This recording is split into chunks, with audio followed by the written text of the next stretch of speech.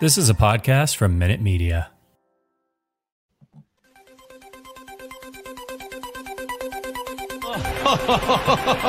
Who would be a Wolves fan, eh? On goes ball. People might yet win it here for Wolves. Flash in the shot. What a goal!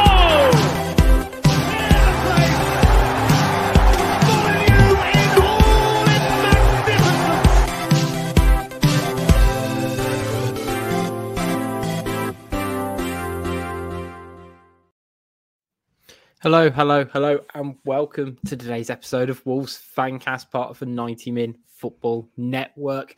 Joining me today, I've got Matt, Little Dan, and Slim Shady. How are we all today? Good, thanks. You? Yeah, good.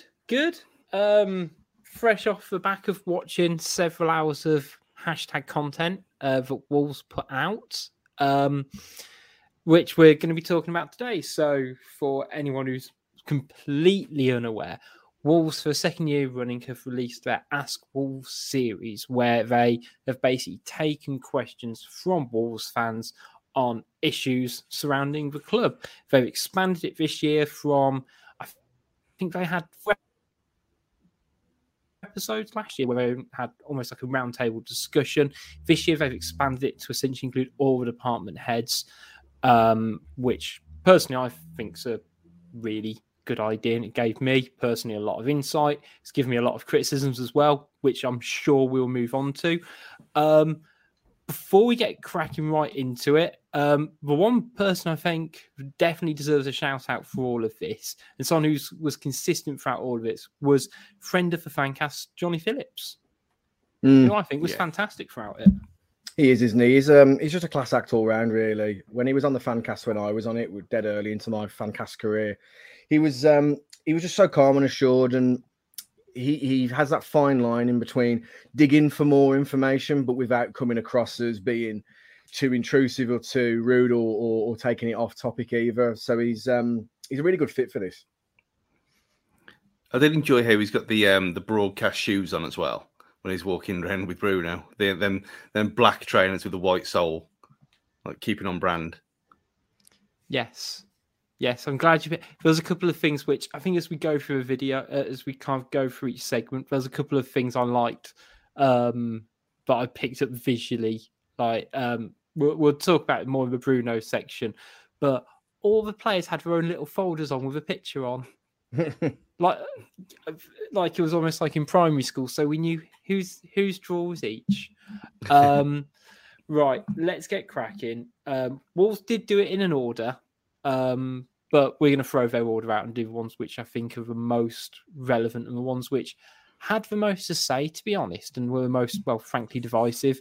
So let's start with your man, Jeff Shi.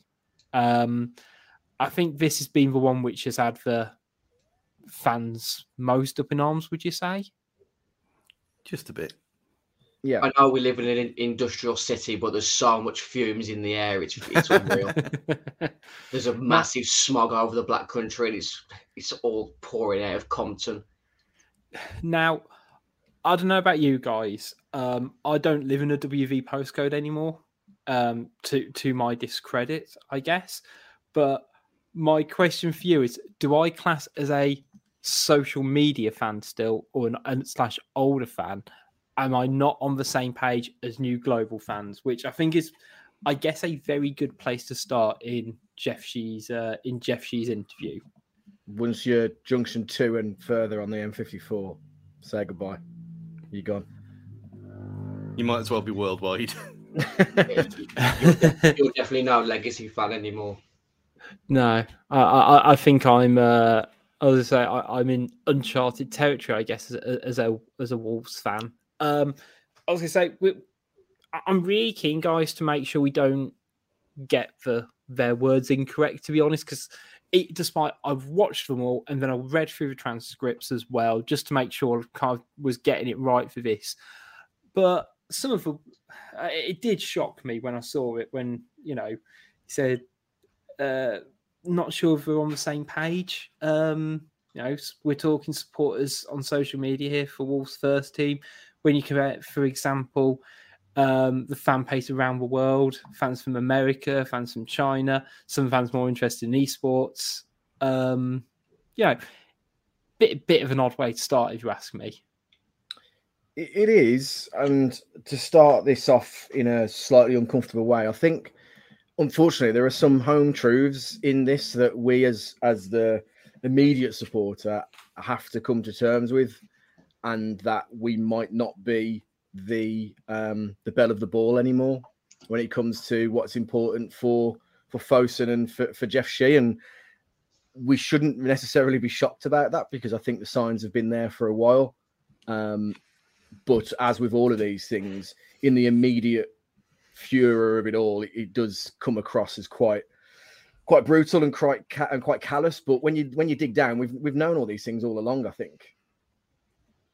Yeah. I just think it's disappointing that this got recorded however many months ago or weeks ago, and they haven't had the sort of common sense to maybe tweak some of these things that have been said. They don't care. This could be the edited version. Yeah. That's the biggest worry, isn't it? Well, everything they've said, like Matt said, everything they've said is, and I've screenshotted what you put in the group chat as well, saying that you hate how I'm always right. That a lot of us have kind of known. I don't think that was the exact phrase he used. Yeah, but it might as well be. My phone got Amber Heard style. It's. I don't think any of this stuff that has gone out they'll be bothered about, because they're just being honest, and they've given us no reason to doubt that this has been the way for the last 3 years. Because you look at the transfer windows in the last 3 years, it's all been the same. They've always said the same thing over and over again. And I think it's how frank he is about it and how he just doesn't care that has got everyone's back up, I think. I spent about 15 or 20 minutes today looking at the transcripts from the last series, and he's pretty much repeating everything that he said, but with a bit more brutality this time. In his eyes and in Fosun's eyes, Jeff Shi's doing a great job, but for football supporters like ourselves, he's never going to give us what we want from now on. He's just a money man that is there to report profits to Fosun, and that's his remit, isn't it? Yeah. I mean, in his words, it's about the brand. And I think something that comes across in pretty much everyone on who we're going to talk about today, who's, I guess, more office-based and less directly on the football side of things. It's very much brand first rather than football backwards.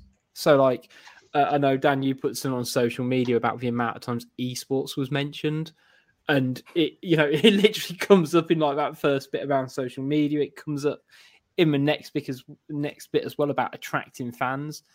And now part of sorry, Rich, the Jeff Shi segment, it averaged esports averaged a mention every, I think it was 4 times every 4 minutes or something daft like that. And that was just Jeff Shi's segment alone. People saying it's an agenda, but it's there in the facts. It's being mentioned way more than what the football fan wants to hear.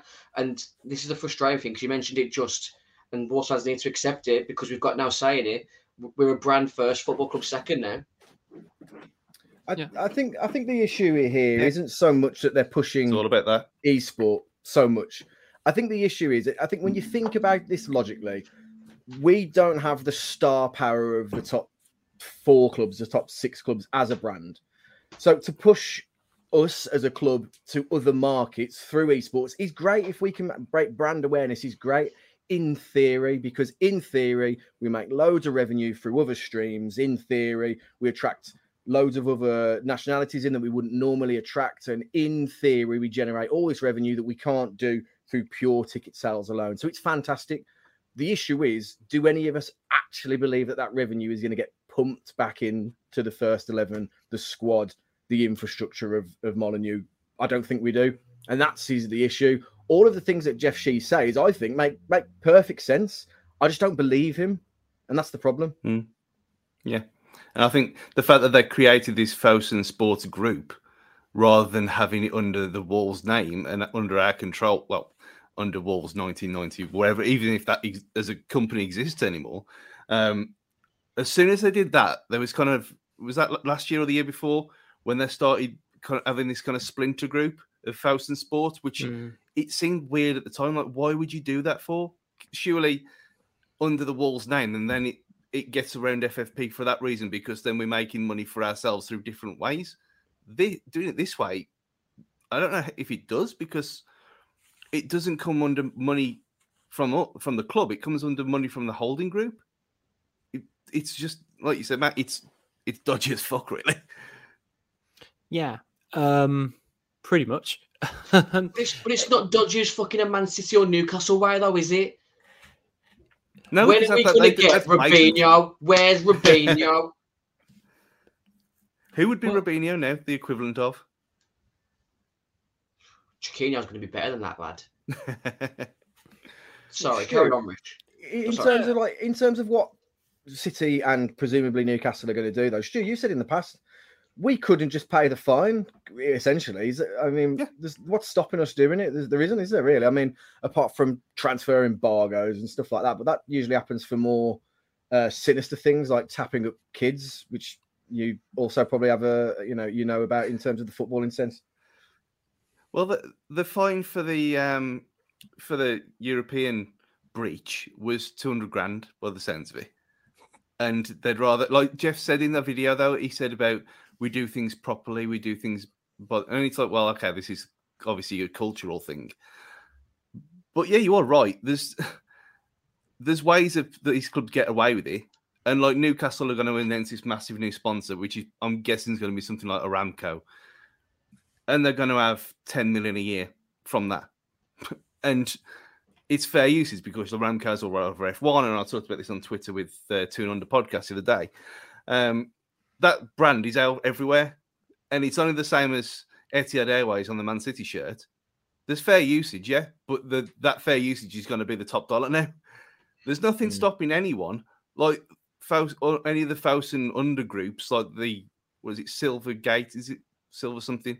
The Pram company that they own, there's ways and means of doing this. There's been ways and means for the last 6 years, but they just won't do it. It's just that I think that's the problem for me. The fact that he lies about saying about all the FFP stuff. They could have put 70 million in last season. And this is not bollocks. And then you listen to the Price of Football podcast. They talked about it on their how much owners are allowed to put in over a certain amount of time. They haven't put any, they wrote off the debt, which will go towards the value of the club if they're selling. But they could, in theory, if they wanted to, invest equity in the club up to about 100 odd million, but they won't do that. And that's the lie for me. That's involved in pharmaceuticals. They have a lot of trouble injecting money into this club. Yeah. Ooh. How many of these do I have written down, Dan? Because I am very much enjoying 5 pages worth here. Keep them coming, lads. The only thing that I can think, though, is that, sorry, Rich, is that, you know, there was heavy talk in Jeff Shee's part, so I'm skipping ahead slightly, about, you know, the plans to float the club on the market. And to do that, to look sexy to an investor, you've got to show continuous profit. You've got to show that you're a steady ship. You know, you've got to show to the stock market that you are a reliable commodity.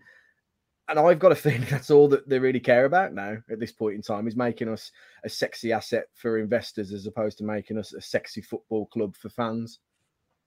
And it's not the club being floated either. It's Faust and Sports Group that's being floated, which encapsulates all the other stuff, which is again, like what you're saying, is dodgy as anything, because why would you put everything in that one group and then float that group as a kind of splinter thing off Faust and International? I've spent the last year and a half calling you a brat for the way that you've been behaving, and everything that you've been saying has come to fruition. And that's one of the biggest disappointments for me. But after last summer, I gave them the sort of goodwill. Yeah, fair enough. We've all been through pandemic, them trying to be a bit more sensible with the money, and they're still following this route. And them trying to promote this way of, we've wrote off £126 million in debt. But they want that back straight away by the sounds of it. Yeah, like the two things aren't mutually exclusive, in my opinion. Like, and I sound horribly greedy, don't I? But That's the shift, in you. I know. That's you're telling me Oddfellows for sale. Shocking. But you're right. It's like we've gone, we've wrote off all this debt. Fantastic. It puts us in a very financially viable position. But if you ain't going, we can't then spend for 5 years because it doesn't quite defeat the point. But, Jeff Shi talks throughout this interview about their 5 to 10 year plans and how it's kind of always sort of changing. And there needs to be a bit more of a financial push for this club to go forwards. I mean, we're going to talk about like the academy stuff and, it's got Scott Sellers' role and Bruno's role in terms of playing them. But there is a very harsh reality that all the work that we're doing, with Wolves' record as well, which he goes on to mention. Great. I think it's a really interesting idea for an initiative in terms of promoting what they're doing. But the getting that direct link back to a football club, because the idea is it's the same with esports. Russell Jones says it, Jeff Shi says it. It's like that idea, well, it's getting promoted to these millions of people. They see the Wolves name, and then that's going to make them support Wolves off the back of it indirectly, which will then mean they will follow the club on social media and they'll buy merchandise. That's essentially the end game, isn't it? It's going to convert esports people into people who are going to buy tickets, which isn't going to be likely because it's global global followers, or merchandise. And I don't know, it's a very, very long-term aim to get something like that completely off the ground. And I admire them for it, that, they're trying something completely different. But to be so non-committal about upcoming investments, and, he praises, how well they've done despite the lack of investment. And that's what it is. Wolves have done well this season in spite of the ownership, not because of it. And I really like Nelson Semedo. I think he's been fantastic this year. But you could argue, was spending £30 million on him when we did the right decision? If Wolves are supposed to be this canny operator that we are on the, buy low, sell high scheme, players like that, buying Fabio Silva for 35 million, again, really rate him, but they're some silly business decisions, in my opinion. I mean, the last thing I kind of wanted to kind of touch upon on the Jeff Shi segment is him describing us as a corporate, and I know that's got into a lot of fans. It's true. I don't know why people have got mad about that, because that's a fact. I mean, the fact that we called customers anyway. You ring customer service. You don't ring supporter service if you have a problem. That's just the way of the world. That's just one of them things, and I don't have a massive problem with that. And again, he was saying corporate structure, wasn't he? He wasn't saying it's a corporate world. And I think that's been a bit misquoted anyway, all over. And obviously, people who couldn't be asked to read or watch the video themselves have kind of jumped on that. But that's the Premier League all over. We all know this. It's not Wolfrudians, is it? So no. The exact quote is, Wolves is a club, of course, but in the meantime, it can become more like a corporate. So both a club and a corporate. I won't read you the full transcript because we all know I'm fucking awful at reading. And part of me understands where he's coming from. And you can see it because of these interviews that they have very strong department heads and everything like that. And they're looking to be more sustainable and more savvy operationally. Mm-hmm. But it all falls apart if you're not good on the pitch. And that seems to be the big thing. That seems to be a big thing missing. And Stu, me and you watch a lot of NFL, don't we? And that's the big. I don't know, like when you see sort of the general manager and that position, which is kind of the equivalent to Jeff Shi, they are so much more involved in making sure that that squad is competitive to win a championship. Whereas you don't get a feel for any of this in Jeff Shi's statement, that what we're talking about here isn't to see Wolves break into the top 6. He says we're short of being in the top 6. We get compared to Leicester about 20 times in 11 interviews as well. And that's what I can't find frustrating is all of this, the end goal of it all should be to see Wolves ideally win the Premier League. Right, that's got to be that's got to be the top of the mountain, surely. So it's like silverware, isn't it? We have silverware. How are you supposed to get people in the Far East or wherever on the continent to change whatever football team that they support unless you have marquee players or silverware, which we haven't got? Yeah. Well, I think they address that by saying we get these fans in by osmosis, really, by getting them in via esports, by buying this stupid Fortnite skin. They look at it and go, "Oh, I like that. I'll have a piece of that. I'll find out what it's about." He said some line which I know is going to boil the piss of a lot of people by saying something along. It might not have been Jeff. Actually, it might have been Russ, in which he said, "Oh, someone, a young lad, had told me that he supported another team, but he liked this. He liked the skin on Fortnite of the Wolves team, and then he went and bought it." I mean, yeah, I get it. And the whole corporate thing will annoy people, and I get it. But the moment that we were bought by Fosun and we enjoyed the riches they initially give us in the Championship, we weren't that club anymore, that family-run club anymore, and we haven't been for like 5-6 years. This shouldn't be a shock to anybody now. We should be in a latter stage of acceptance now of grief. We shouldn't be at the in the anger stage at this point. We should have dull acceptance of it, that we are part of unfortunately we are part of a bigger structure now, and they're going to run it in a way that they will claim is to keep us structurally sound, self-sufficient, to not put us in a financial peril should the worst happen.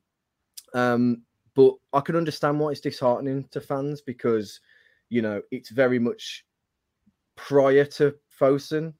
It was very much about fan to club engagement. The bond felt a lot closer. And I think sometimes this Ask Wolves stuff has had the opposite effect, because it's a good thing that they're doing. Not many clubs do it, but the message that they put out, it's so tone deaf at times.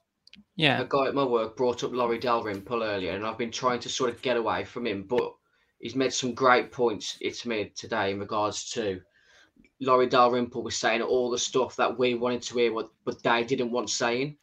And if you have a look at sort of the article that they put out when Laurie Dalrymple left, he barely got a thank you for his work at Wolves, which suggests something went on, and was he the mouthpiece that was setting them up for a fall that they didn't want to come? Yeah, you could argue, I think you very much should, that his impact has been felt in terms of like what we've missed, in terms of someone who's been a very good spokesman. He said the right things, even if we didn't want to hear them. Like, I think there was once around like ticket prices or whatever, and you accept it because of how it came across, and it's not always been that way with Wolves, even with these segments. We'll move on now to the next one I wanted to cover. So I guess we'll cover them in one, but that's Scott Sellers and Matt Wild's interviews, because they kind of tangentially link to one another. We'll start with Scott Sellers then. I mean, the big one, considering his role in the club as technical director, very much should be focusing around squad depth and therefore lack of it, which was essentially the first question that was put to him. I mean, again, his response didn't do an awful lot for me, because again, it was a very much in spite of it rather than anything else. He essentially said the lack of our squad depth enabled young players to feature, and also we had our best spell where most of our players injured, where we didn't have any options. But they're not. So I'm not the only one who thinks that's bonkers, right? But this is a key moment for why Jeff Shee, in his eyes, is doing a great job. If we can perform so well with so many players injured and we haven't had to spend a penny and we're still in the top half, is an employee of the month every month. Yeah, it reminds me of working in retail, or like, you know, if you work behind a bar and you're really short staffed, and like you can see everyone's busting a gut, but you still manage to deliver. Like you get through the day, and like no one complains you've not messed anything up, and the managers will go, "Oh well, actually, I guess you don't need this extra person. Then you don't need the extra resource because you've just shown you can do it, even if you've worked your bollocks off." And that's kind of how it came across to me. That the idea around squad depth initially, which did grate me more than it probably should have. Again, we've spoken about probably every week on the Fancast about lack of squad depth and needing to sign more players. He obviously gives a relatively vague answer in terms of player signings, but did sort of emphasise that idea of quality over just sheer quantity, which I'm accepting of, but also no one can tell me Wolves need additional bodies on top of just improving positions as well, right? Yeah, I mean, you look at it and there's no way that it's going to be fixed in the summer either, because this is how they want it to be. And the whole point of, and we'll get onto the academy a bit after, but the whole point of this mad method of kind of gambling with fitness is so that the young players get a chance and we don't have to spend any money. And that genuinely seems to be what it is now, and what it's been for a long time. The whole thing, and it does make you kind of second guess now. Did Nuno want a small squad, really? Or was he just towing the line, like a few people said on here, which you kind of think, well, who knows? But as we go along and the whole thing keeps repeating itself over and over again, this small squad thing hasn't changed, despite a new manager coming in and almost begging them in the press to change it for him. It's just mad. The whole thing. Last summer, Bruno asked for 4 transfers last summer. Yeah. And he got one. By the end of this summer transfer window, it could need a minimum of about 8 with players leaving. Yeah. 8? Essentially, we need a first team. I think, Stu, what was it you said? You reckon we got 12 first team senior players? I wrote it down the other day. If you accept that certain people are going to go, then you look at the lineup and we can get a decent first team out. We could probably fill a bench of 18 at an absolute push if everyone's fit. But that's it. I mean, and that's counting Kundal and that's counting Johnny and Semedo both being fit at the same time. That's counting Sarr still being here, which there's still something in the back of my head terrified that he's going to be sold. I don't know why. No, I haven't heard anything. I ain't heard any 3 rumours at all. So who knows? I mean, yeah, I was going to say, but in terms of players coming and going. Yeah, in terms of players that we know that have gone, you look at the 3 who've gone from the usual match day 18, in Sace, Marcel and John Ruddy. They've said in that thing that they released today that they're in talks with Moutinho, which is not a great thing to say, is it really? When you think, well, okay, it's the 1st of June now, this should have been wrapped up already. And then you got the whole Neves situation, which as soon as he's finished with Portugal duty in the next couple of weeks, then I think we'll know more. But you'd expect both. If one goes, I think the other goes. And I've said that for a few weeks. So you're looking at a midfield of Dendoncker and Kundal with no backup. And would that even surprise you if we started on August the 6th with that being the starting lineup? Because it wouldn't shock me at all. Well, I was going to say one which is still rumbling on. We thought we got rid of it in January in terms of the saga itself as a Adama Traore, and I was a bit annoyed that Johnny Phillips didn't press harder in terms of this, because the deal was always a pretty crap one in terms of the loan with no option, with no obligation to buy and no fee up front. But he talks about Adama Traore saying that, he didn't want to say he doesn't want to sign a new contract. And obviously the move hasn't really worked out for him at Barcelona. I very much doubt he's going to sign for them permanently. Do you think there should have been a bit more pressing in terms of that deal? Because, we've I don't like it, but, they will describe players as assets there. And I don't like how for nothing.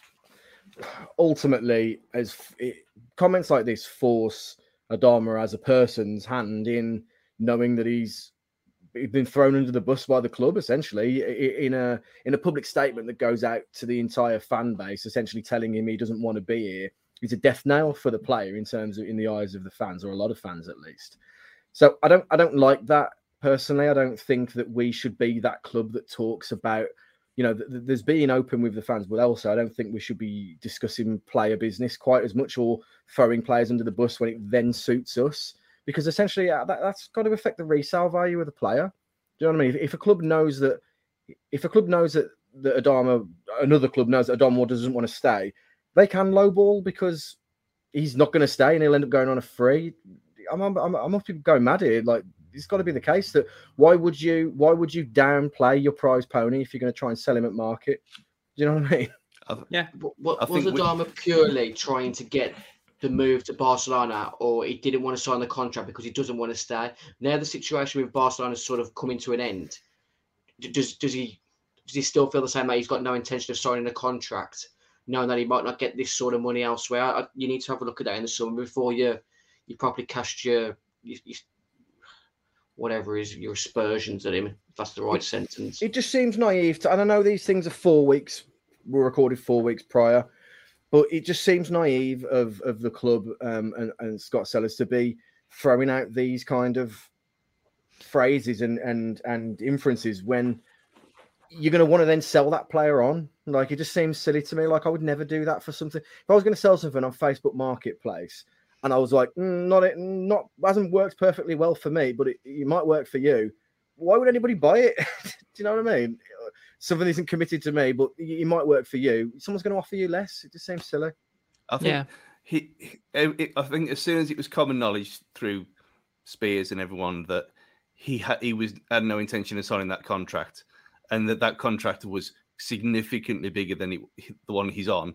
As soon as that started coming out last September, I think the writing was on the wall then, because you think, well, okay, we've offered you money. You've done really nothing at all in 4 years. You haven't improved as a player. I'm not getting into this again.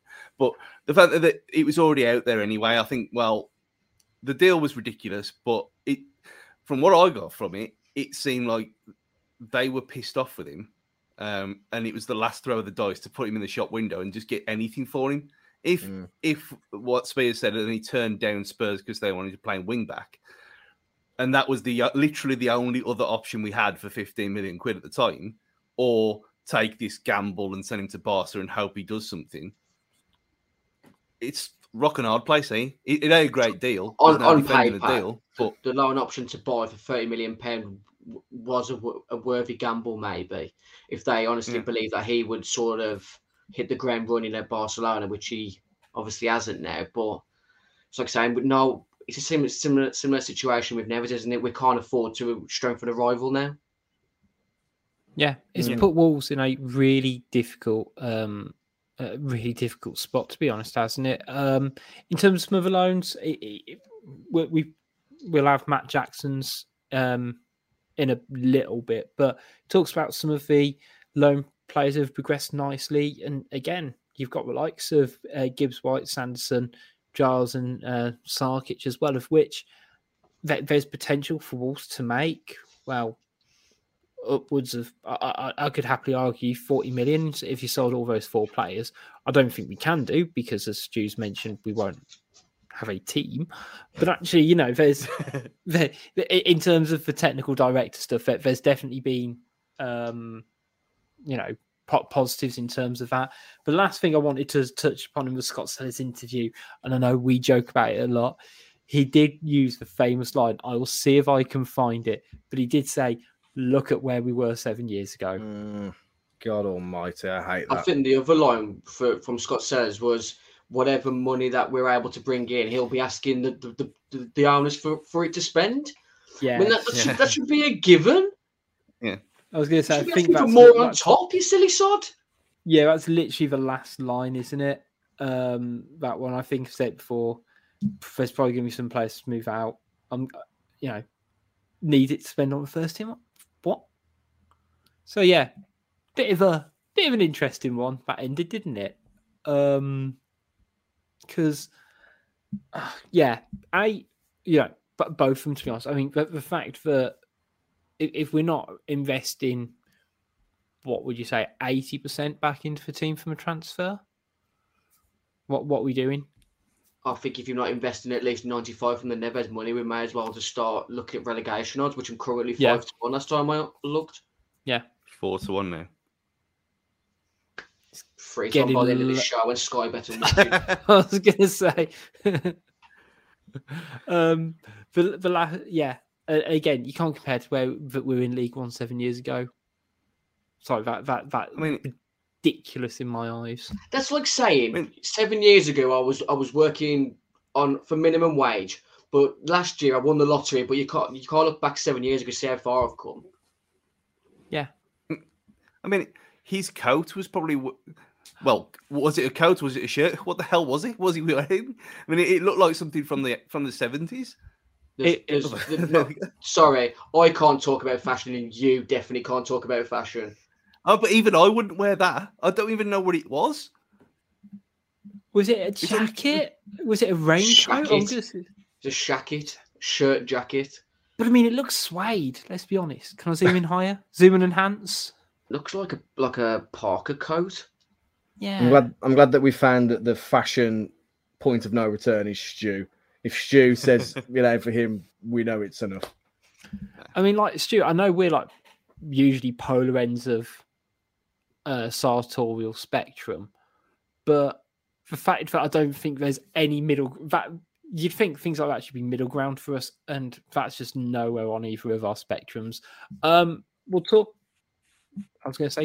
about Matt Wild's interview now. So I nearly closed down the wrong tab. Again, I don't like this guy.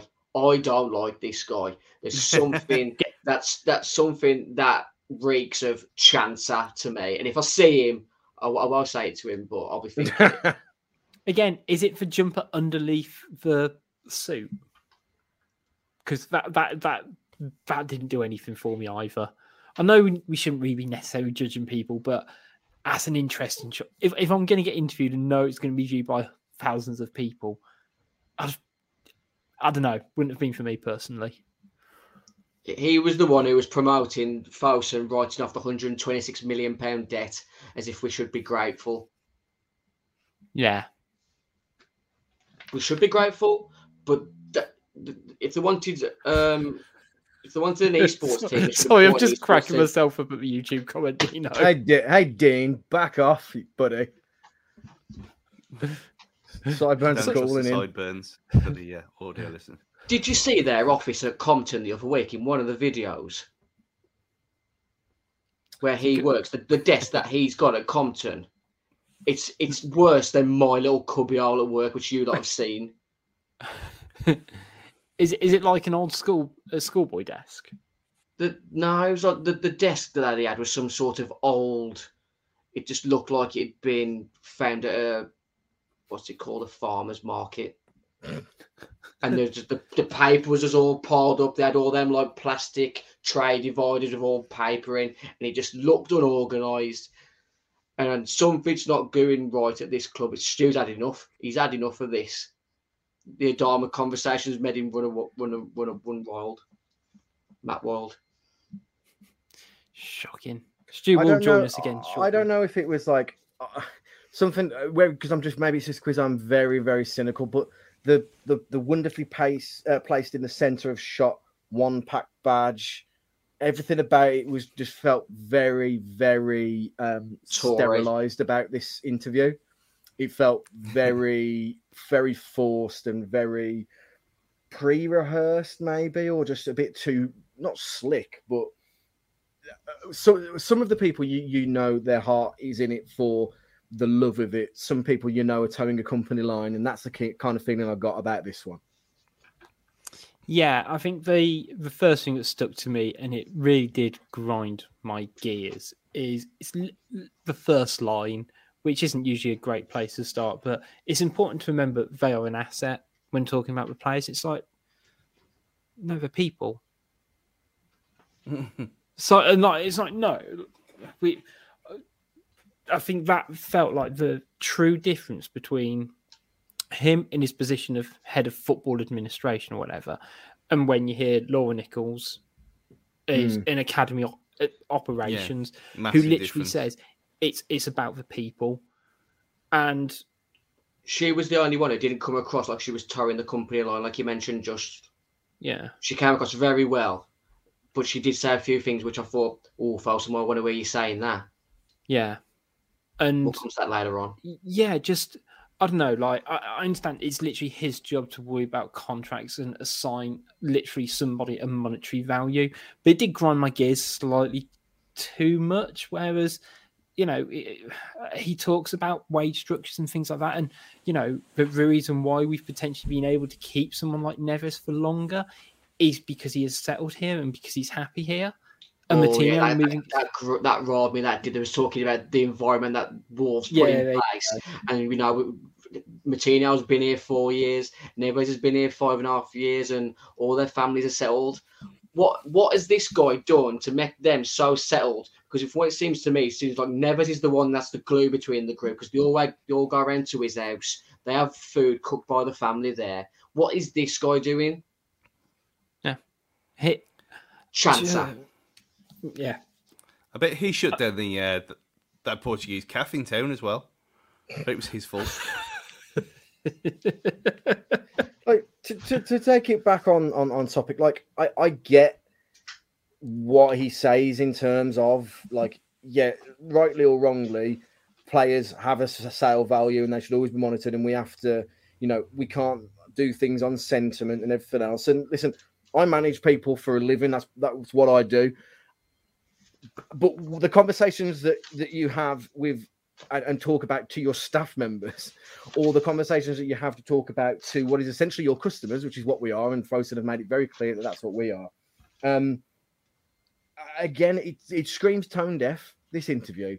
It screams of, I don't know who it's meant to benefit. I don't know if the people behind this series or sort of say the participants think that by being so frank about the inner workings and the trade secrets and how it runs as a corporate is going to be a replacement for what Dalrymple did, when actually it just pisses people off more, because people want to feel an emotional and intimate connection to the club, and then talk, and people want to be in love with the players. Look at what everybody's crying over Neves, and rightly so, already before he's even gone. And then, but the club talks about them as assets. It's just tone deaf and it's silly. And you'd think a club with the corporate structure would understand how to talk to people. You'd think it'd be the bare essentials. Yeah. There was another thing. Sorry, I'm going back to Jeff Shea for a moment. There was that one little segment where he said it's a trick for us to bring up what he said 6 years ago about us trying to compete with Europe's elite and all that. We shouldn't be bringing that up.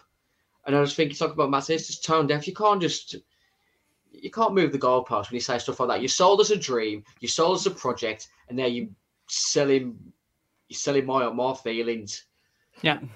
And for me, like, I'm going to drag it back to Jeff Shee's interview before we're going to move very much on to Bruno and carry on, is that it's not a corporate, it's a broad one. It's a community.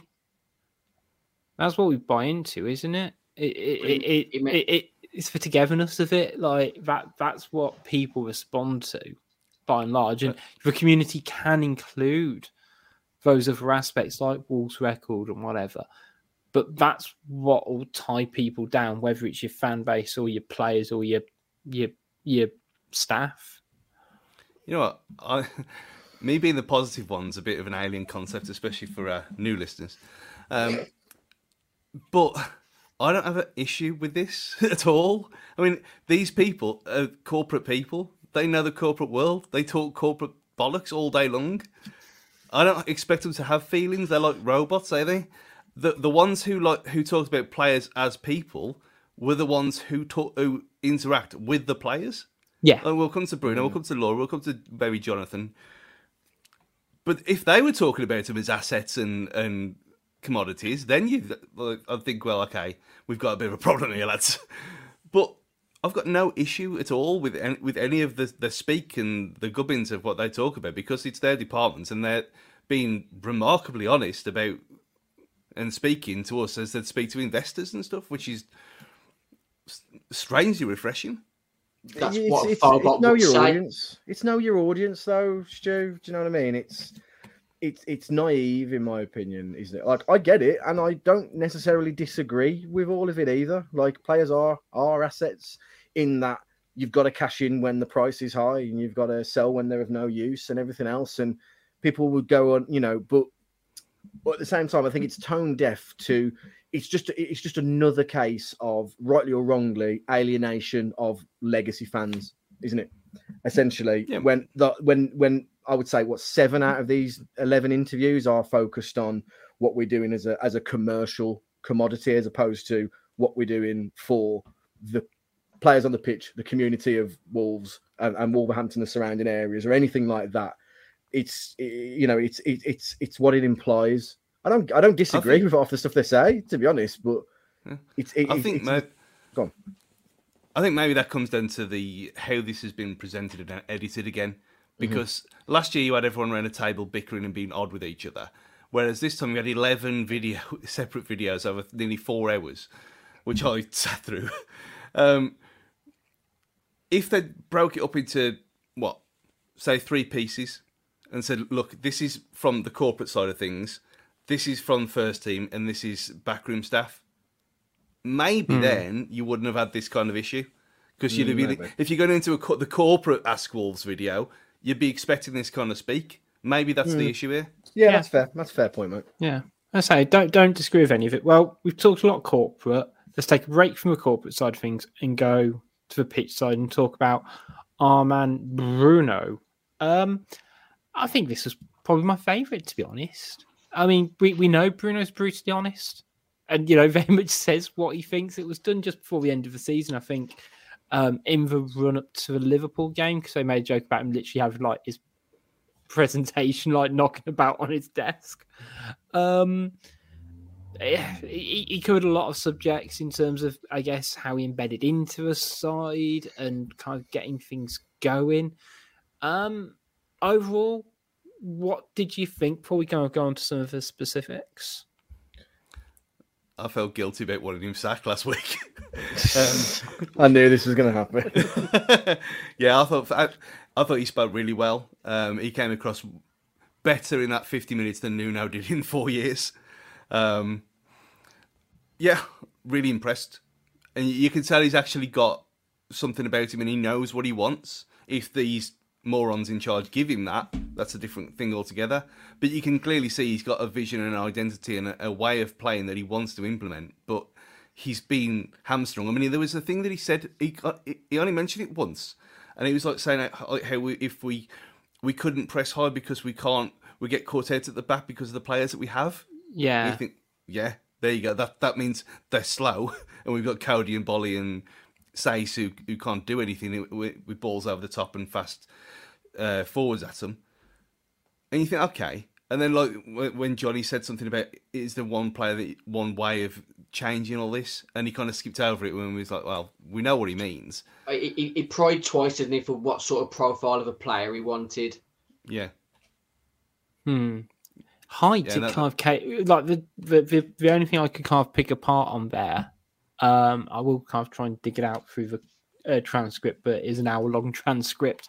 Was he mentioned twice about we lack height? I think particularly in those sort of wide areas to defend crosses, and I think definitely go in that midfield and up front. We do lack a bit of that physicality sometimes because either side of Cody, in theory, you have Totti or Bolly or Max. They're all they're all big lads, aren't they? Did we concede much from set pieces last season? I know we got to up until James Ward-Prowse that one. Considering he's talking about how we got much sort of height in the squad, but we didn't concede many from set pieces, did we? No, I think we're really strong up until the last kind of the end run of the season where everything drops off the rails.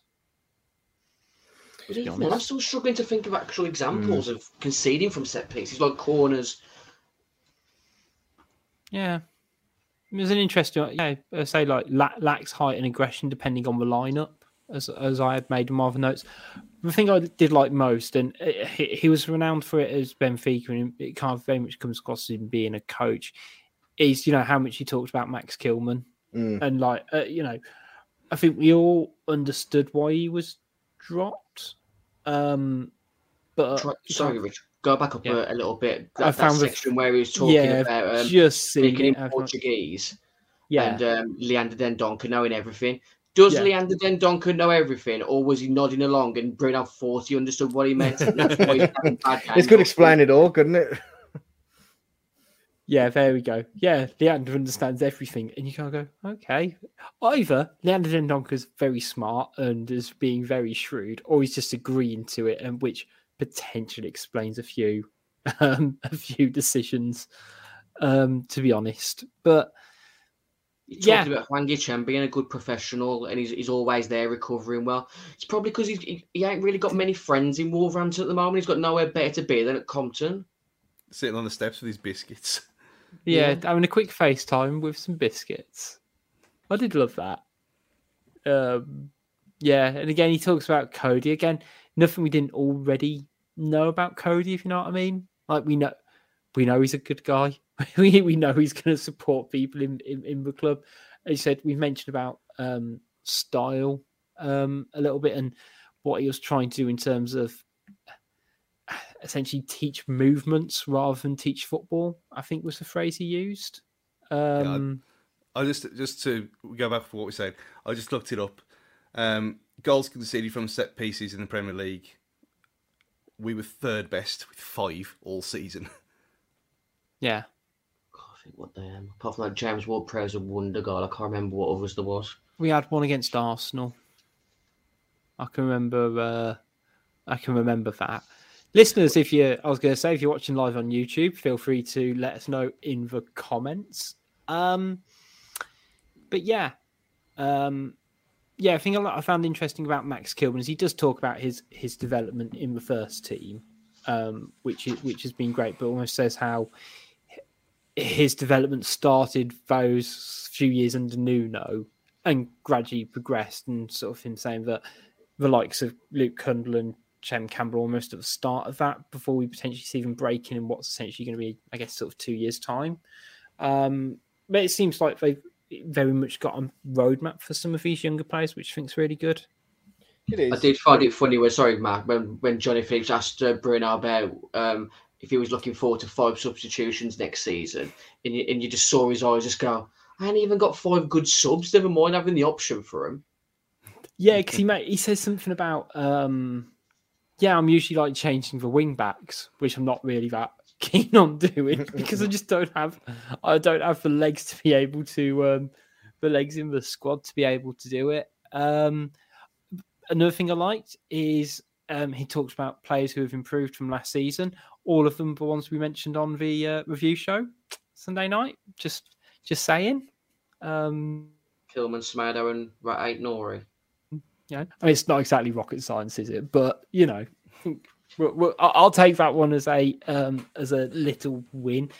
And again, he talked a lot, and it wasn't necessarily stuff we didn't know, but it was fascinating to see his direct insight into a lot of it. So he talked about the personal approach to players' development and their individual training needs. So he used an example around Max Kilman.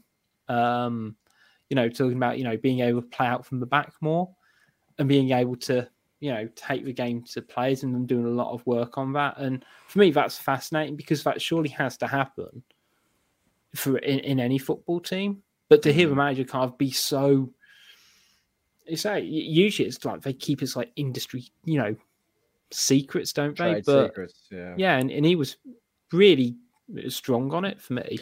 I think overall this couldn't have come at a better time, really, in terms of this interview and the fan base, because I think, especially with the run of results that we had towards the end of the season, this would have brought a lot of people back in and, into Bruno in camp as opposed to, Bruno out or Bruno ambivalent camp, because this is one of the things where you can see that the work he does with individual players, you can see his passion, you can see what he wants to do and how he's committed to the cause, and I think that's exactly what we needed from this interview.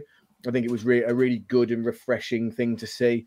He comes across so much more confident and assured than the first interview he had when he's walking through through the reception at Molineux and then walking through. He looked nervous. He looked unsure, as you naturally would be. But when you're the manager of a Premier League club and you're a manager of our club, you want someone that gives off an air of confidence straight away. And I felt he was a lot more of that in this interview, and will have won a lot of people over, which I think is the overall aim of this. Yeah, completely agree. Like, got you. No, I was going to say what he did mention as well, which I completely forgot, that he only had 2.5 weeks to try and change things last summer, and that was with a squad of kids because everyone was off because of the Euros. So he hasn't even had the chance to put his own. We tried back forward. It was an absolute failure, as we saw last season. Well, 2 seasons ago. No. So even admitting himself that he couldn't implement it then, and he was still trying during the season to drill it into him. I think everything that Matt said then about him coming at the right time, because I mean I'm prepared to leave Sean Dyche alone for a year now, but just give him another chance. He's earned the right, hasn't he? I said like last week, if he would have been sacked, I would have thought it was harsh, but I wouldn't have been bothered. But he's earned the chance. Hopefully, with a bit of backing, he can implement how he wants to play. Because how we started the first 3 games last season, if he can do that in the space of 2.5 weeks, what can he do with a full pre-season? Well, we haven't even got pre-season games to play, have we? So what chances he got? Well, don't worry, we got 2 pitches, so we'll just be playing like a mirror game. Like I'm thinking like a weird version of like a Mike Bassett England manager, where they're playing with like an invisible ball, but it's 2 half teams to like try to play against each other on 2 pitches. Listen, there's gonna be some stooge from the club watching this, because that's as a focus group they'll call it, watching us here. The Fancast are undefeated in competitive football. Give us a chance. We'll give the guys a game. That's all we ask. I said, because when there's nine subs next season, you've got a chance of bringing 5 on. One of which has got a chance of getting on the bench next season. Yeah, definitely. I think that sort of covers it from Bruno's perspective. There's loads of like little minutiae as well, but I'm keen for us to move on to the next one, which I thought we kind of chat a little bit about Matt Jackson, who has the wonderful job title, in my opinion, of strategic player marketing manager. Basically, it's his job to try and get players out on loan. These are one of these like job roles. Like my dad, who was a bouncer, who called himself an exit technician.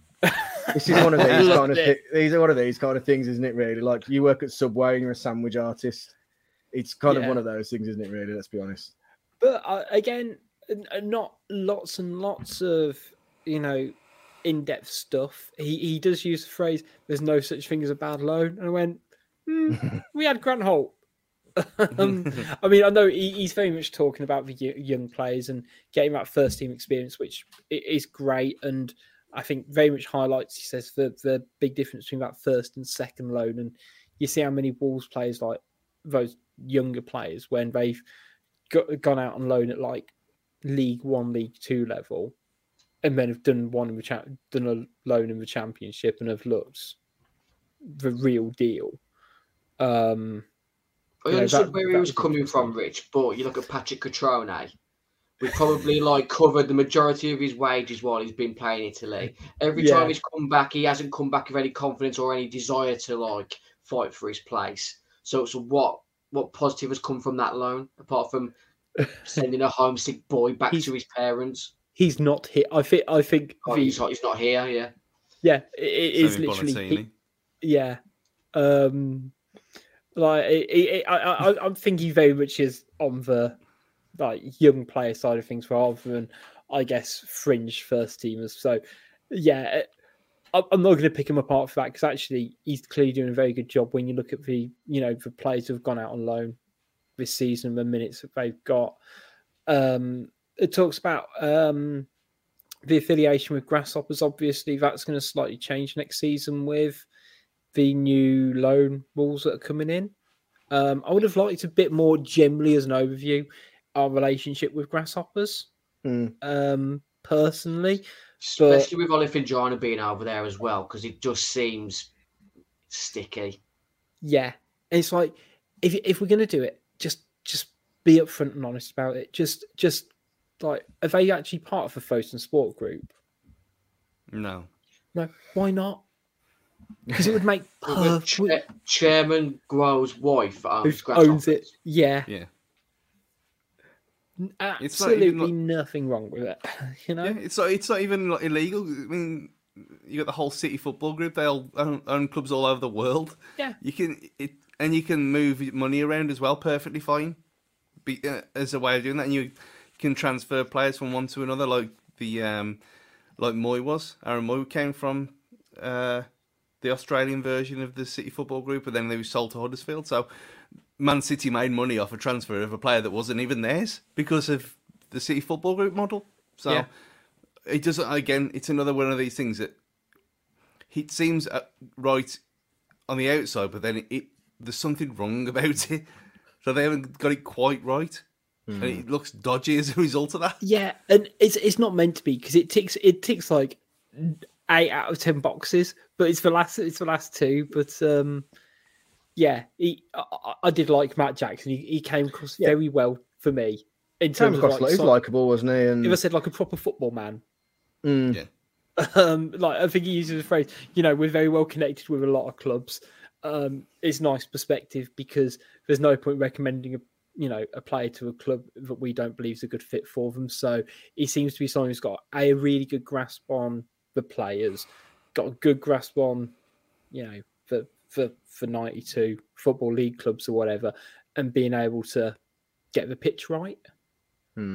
Which, again, isn't stuff we see on a day-to-day basis in terms of, say, those loan players where it's like, we want to get them out. So they're not here, they're getting minutes. And it all links back to, can we drive their value up? Which is why I kind of included him at this point. But yeah, he seemed to have got it very much from that football perspective as opposed to, we talk corporate and stuff like that. He's doing it to improve them. Whereas the corporate person will say, oh, they're going out on loan to increase their monetary value to the football club and see the stocks go up. So, yeah, I liked him a lot, personally. Should we talk Big Vinny?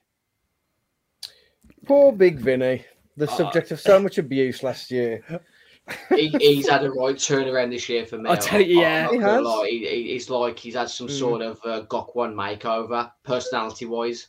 Yeah, he came across so much better on this. I'm calling his bullshit though that he was in the Steve Bully in the cap and he hasn't been spotted. By oh my god, absolutely! That was hilarious. Stu, you're our man of the Steve Bullupper. You're telling me you didn't see him, not even with those shades on. Let's just address this. I went swimming today and my eyes hurt because there's too much chlorine in the water. I was going to say, we're over an hour into this episode and he's still wearing those glasses. It's like Ray Charles is doing a concert. There's an actual it's not a medical reason. It's because my eyes. I'm not used to doing any kind of physical exercise, and being underwater was not a good idea today. Any cool adult would have just said you were like baked, but no, you've got chlorine in your eyes. Yeah, these things happen, don't they? See, I just assumed Stu wearing sunglasses inside. I just literally breathe. Apart from making a joke in the first 10 seconds of a show, I was just like, oh, it's fine. Just don't worry about it. Yeah. An hour into the episode and we barely mentioned it. Yeah, I think this is the new look for the new season now. But no, I did not see Vinny wandering around in disguise at all. Queuing for the toilet. What was the beer that he asked for that he couldn't get? The craft beer. Madry. Well, you can only in the Steve Bullupper you can only get Carling or Banks's out of a can. So it makes you wonder, does he even know what we're selling alcohol-wise? Yeah. Well, everything he said, like there's different things in different stands. I didn't know about this smooth pour thing in the South Bank. I'd never heard about this. The fast pour mechanism. No clue. No one's ever mentioned that. Is that what they got at Spurs? Yeah. No, beer and Moretti in the South Bank, Stu. Yeah. In the North Bank lower, like they sell all sorts. You can get chips in the North Bank lower, I believe. Yeah, in the concourse. You know what I think was interesting? I thought he was going to go full bullshit on this and go, because he said the line, and actually the queues for the food, wasn't bad. And I thought, oh no, here come the lies, the pack of lies. But then he went, but the queues for the toilets, and he was like, the choice in the actual kiosk was bad, and then the queues for the toilet were poor. And actually, he's probably spot on there. To be honest, the problem is, and always will be for the steeple uppers. You in a developed country like ourselves, you shouldn't have to choose between having a piss or a pint at half time, and that's the overwhelm. And I wish you'd have been as frank about it as that, to be honest.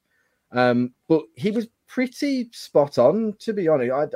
I don't have a lot of complaints from this interview in comparison to last year's, which was an absolute car crash. Yeah, but I think him / his department / whatever seem to have really learnt a lot, and like I guess from like some of the changes as well. So, he talks about the Castor partnership being a success, and I think one of the big reasons they went with Castor was because they had great control over like the supply chain and actual manufacture of them. So it's like the played up line do with that from what Mary came across, didn't he? That we'd basically just got the patent for the logo off Castor, and we were making the kits on their behalf. Is that the way I read it? Yeah, that's how I've interpreted it. And it's meant that they've been able to essentially sell it cheaper throughout the season. There's been lots of deals and things like that at different points, and it makes more sense now. Because they've not had to buy in bulk to the same degree, and they've been able to do little initiatives and things like that. And I think there's still like 7 years left of like the sale as well. Yeah. Well, the shirts, the replicas that Wolves make are made in a different place as well. So I realised this the other day because the pro shirt the pro home shirt is made in a different place. I mean, this one is made in Bangladesh of all places. I'm sure the home shirt's made in Turkey or something like that. So it's okay. Well, the pro shirts. So, and I don't think anyone else has done this either. Like Newcastle haven't, and as far as we know, I don't think Villa are doing that either. So yeah, I mean, I did wish that he had mentioned the fact that the sale was on all year. But yeah. We did so many shirt competitions this year based on the fact that they had a sale going every week. Yeah, Dan would message me just going, "See this buy one get one free on shirts." We're like, "Well, I guess we're doing an RT and follow." Dino says in the comments he got proper rattled about season tickets, and I think that's one of the main kind of points to talk about in his section in terms of highs and lows of season ticket prices, because I'm kind of in agreement with him, to be fair. And it was something when we discussed in the group chat, we saw it going around. I guess the comparison for other clubs, as I stall for time while I find the graphic. Nicely done. Cheers. Thank you. I thought, you might as well be honest. So actually, Wolves have we're 11th, I think, in the league table, as it were. Probably going to end up being 12th, to be honest, depending on Chelsea's season ticket prices for our pricier season ticket this year. And I've heard Vinny make this point before in terms of, for having the headline grabbing ticket prices. So like, he uses the example of West Ham, which is, I think, the example I've seen him use before, that, yes, they have a really cheap season ticket for like £300. I'm doing prices tickets at the moment, but actually there's very little of them available. And also their highest one, as you can see, is £1,000. So actually there's no kind of middle ground. They have a couple of very cheap ones. I mean, what I'd kind of say, looking at Wolves one, I think Vinny made a similar one in terms of it, is that our priciest ticket is pretty much bang average. Yes, there have been increases 3 out of the last 4 years. The only one excluding was a COVID year. But you look at the initial cost of 4 years ago of, £550. That's really low when you look at it. But, that is impressive, and it's almost brought us up to market value. And it's shitty to look at, but in the space of 4 years and a crap time economically, to see it have gone up 230 quid, but it is what it is. I think that was one of the major growths, wasn't it? The fact that we've raised our prices 3 out of in the last 4 years, but it's like I say, it was all sort of buzzwords and people finding something to moan at. When, if you look at that sort of 549 back in 1819, up to 786 now, people saying, "Oh, well, why are we charging for season tickets? Well, they're more expensive than Villa and Leicester and Everton." But you got to look at the capacity and obviously the revenue that tickets come in. People will always moan about, cost of living and all this, but folks are not on a charity, are they? And at the end of the day, that they're just going to try and milk as much money as they can because they know they've got a expansive waiting list ready to take seats when seats become available. And also, like the Villa example is a good one. They've got a bigger stadium, but also you don't know how many of those are at that price bracket. They might have a significantly higher portion of pricier season tickets. So it does make it a bit more difficult. I mean, we've covered, I guess, a lot of the stuff that Vinny said in our shows in the last couple of weeks, because we talked about the away season tickets and what they've done with that. The fact they're having 3 tiers of categories for match tickets this season again.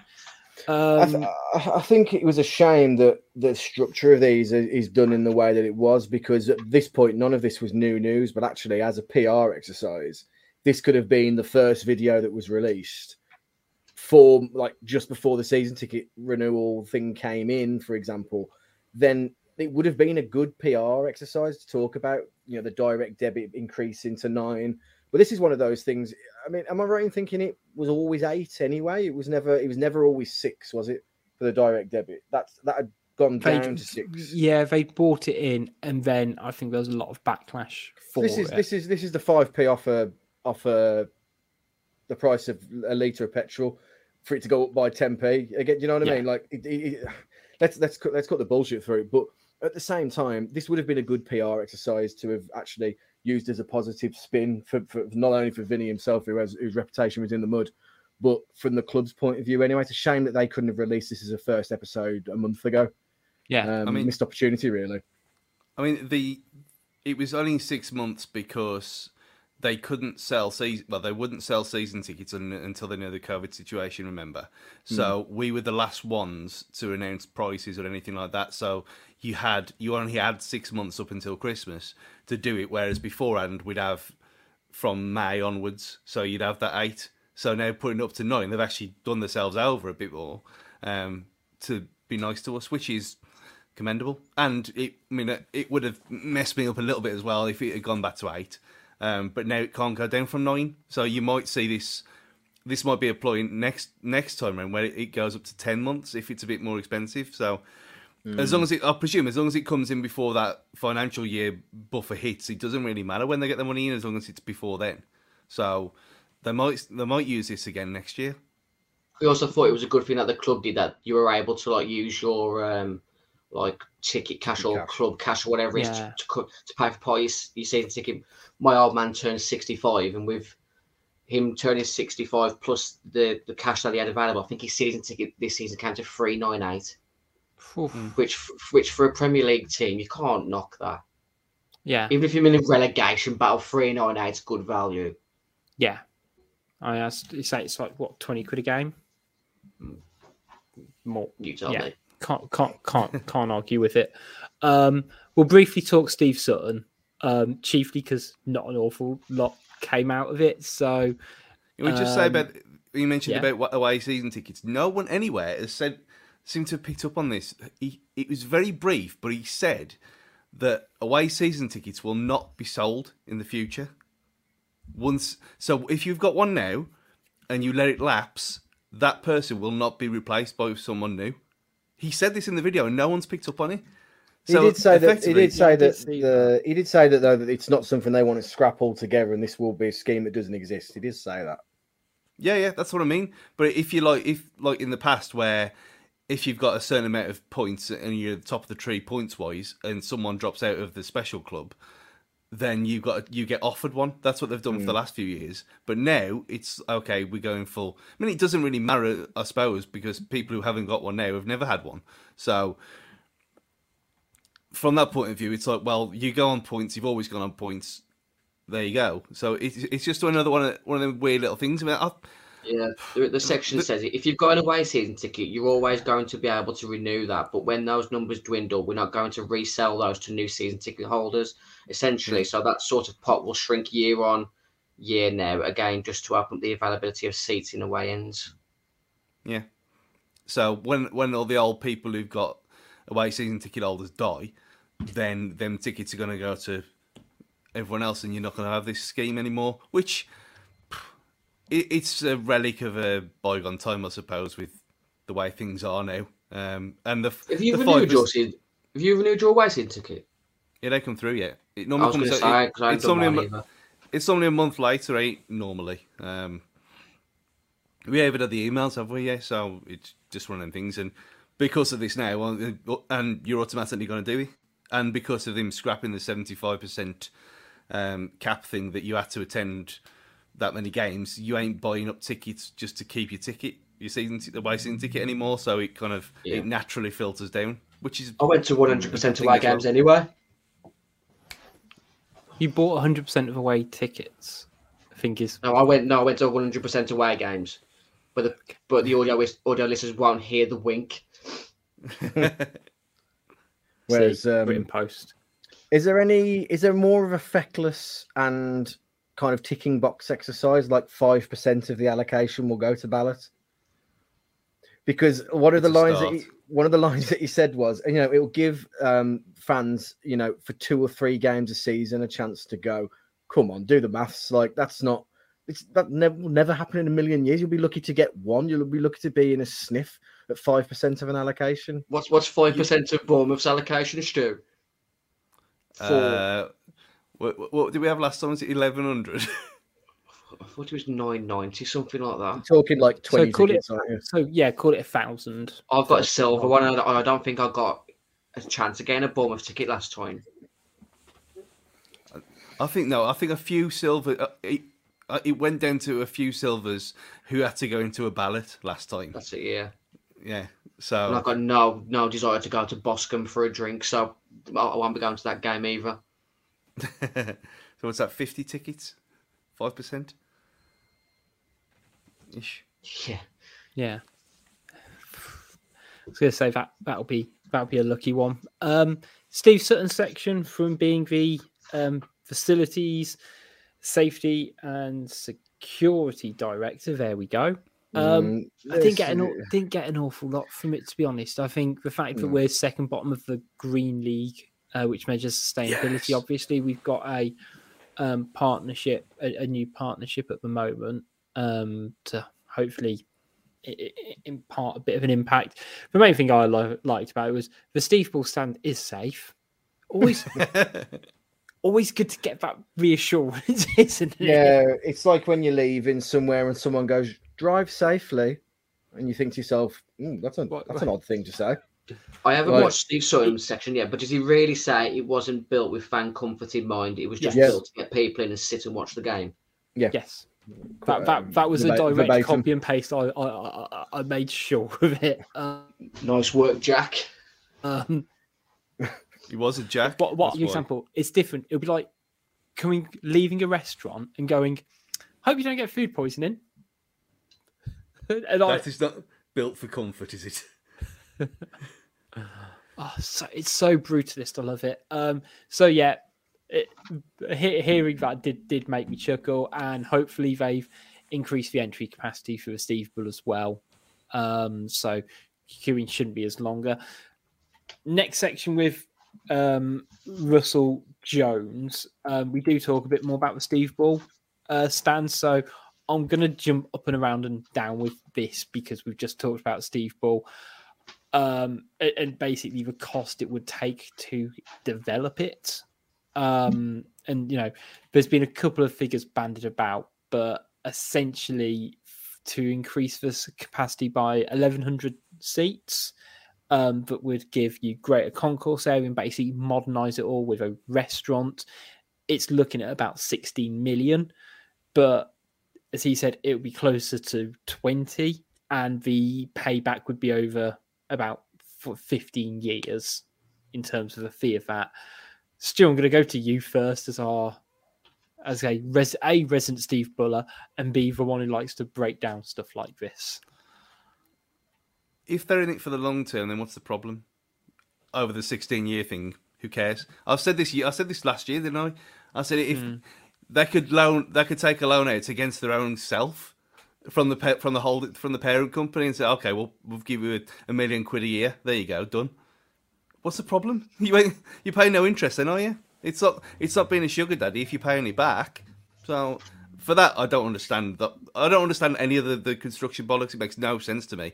Put it this way, Portsmouth in League One have spent 11 million quid doing a similar kind of thing, like converting the insides of a relic old stand and reprofiling everything and blah blah blah. 11 million quid it's cost them. Smaller, and they're owned by a supporters trust. No, they're owned by someone who used to own Disney. But it doesn't matter. Does Michael Eisner still own them? It's all very complicated. But the point still stands. They're doing a similar thing and it's costing them 11 million quid. What they're going to say for the Steve Bull, which is what... I mean, if they actually go ahead with this ever, it solves all the problems straight away. I mean, from that photo I put up on the screen, just you can see that there's massive room there now that all the offices have gone. So even from that point of view, that doubles the size of the concourse straight away. That means it's not shit anymore, which means they'll sell more stuff in there, which then there's more increase in your costs and whatever. There's your profits. Reprofiling the stand, moving the exit, so we haven't got the whole lower Steve Bull to away fans issue anymore. I don't know why this is not set in stone for next summer. It's a brilliant idea for something that's doesn't seem on the outside feasible, yet they've come up with an idea and solution to... I mean, the bit that I was more impressed with was the taking the seats away to use for concerts and things like that. I mean, that's like really impressive.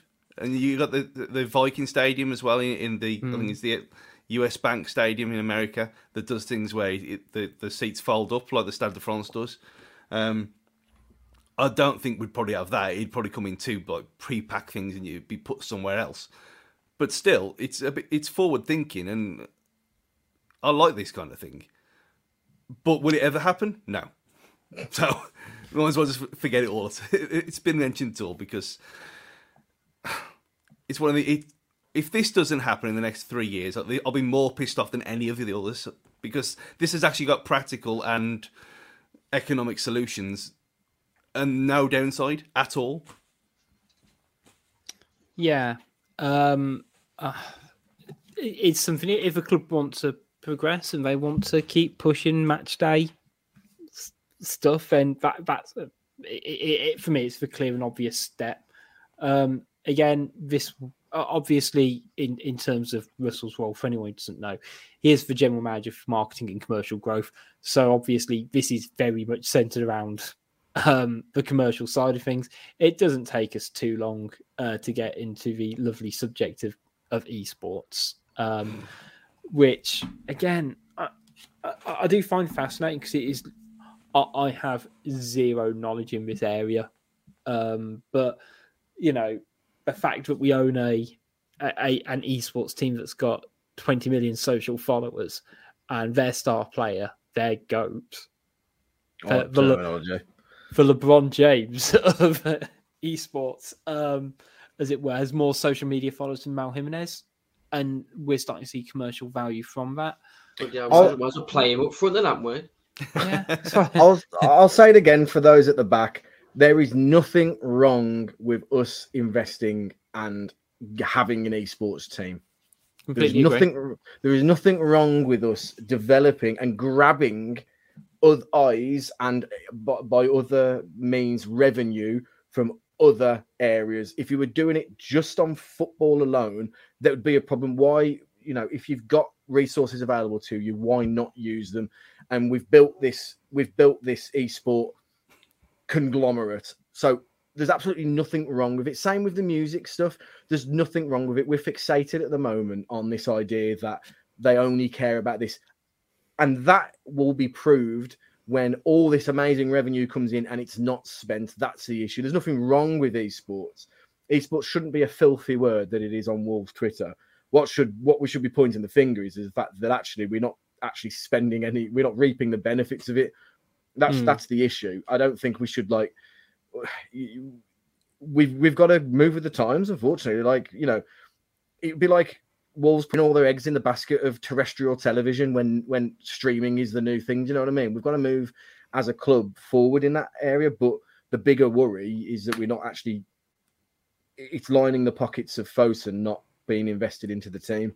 I mean, the big thing about this, they that esports shirt that they all wear, I quite like that. And I tried to go out, I thought, I wonder how much it is, just out of curiosity. I mean, it's, as you'd expect, I have watched a bit of esports in my time. But I thought, okay, if we've got this whole thing and we've got a whole new market to enamor, how much are they selling these shirts for? Not in the club shop, not on the website. Can't buy it. What's the point? You just said 30 million followers. You got a shirt that the GOAT of whatever game that is wears, and you can't buy it. Why? You can buy things that don't exist in game, which is great, fine. And there was the quotes about the $1.5 billion in that EA make every year from FIFA Ultimate Team and stuff like that. Don't. Mainly from you. But again, it just seems a bit half-arsed. Like, they'll do the easy stuff, like create things that don't exist because it's ones and zeros on a screen. But then when you have actual physical merchandise, which they've already shown that they can do brilliantly with the Castor deal, they don't sell. Again, because it should be a two-way. It should be, in my opinion, shouldn't it be like a two-way street? So I said, like, I don't know much, if anything, about esports, but I'm fairly open-minded for stuff like, hey, I've taken on a real passion for American football, without ever physically watching a game or whatever, like live. Now, if the club were promoting esports to me via this Wolves team, saying, oh, well, if you like this, maybe try this, then I'd probably give it more of a backing. Like, say, Stu, you go, oh, well, I'll buy a top. I'll support it in that way. But there's a market there, and obviously we ain't exploiting it, are we? Because there's people like Stu who will buy a flipping Fortnite skin or whatever it is. No. In reality, or whatever strip it is. I mean, how much money does a skin cost on Fortnite? Which is, surely we should be getting some cut of revenue if it's directly involving our club. But where's that money going? Yeah. I like how we're all putting poison, because we're all of the same sort of opinion, aren't we? This is a rarity. It's left us speechless. I guess, like, we're all passionate Wolves fans, and I do admire what particularly Russell does in his department in terms of, we're trying to do things differently. We are not following the status quo into building into growing a football club. That was one of Russ's comments, wasn't it? If we just do the same as every other football club, we're never going to catch that Elite Six. And I completely get it. There's some really, high level stuff in my opinion on that, but make it accessible to us. So again, they do things with Wolves records as well, and again, that Wolves record artists should be like basically the only thing we hear on a match day. Or on any YouTube compilation or whatever, like highlights, it should be that music. And again, that may be like the path that they are going, and it doesn't surprise me at all. But yeah, I think Stu, you picked a really good one about, we sold 2,000 replica shirts in 48 hours, or no, these replica skins or whatever it is. But yeah, it's so when they had the you could buy Wolves, the digital version of Wolves t-shirts in the NBA game. Yeah. I mean, why? Who cares? But the fact that you could do that great. And you could actually buy them things physically anyway because they are in the club shop. Makes perfect, brilliant sense. And I know they do all this mad shit in China where they've got all Wolves fashion and stuff, which again, let us buy it, please. Dear me. I mean, the one with the FC badge, that you say you wouldn't wear that tracksuit around Ashby Park, because I would. But we don't have the thing is, opportunity. we're all pissing ourselves inside, but there is a market out there, isn't there? Yeah. Or at least give us the chance to see if there is a proper market. You don't even have to.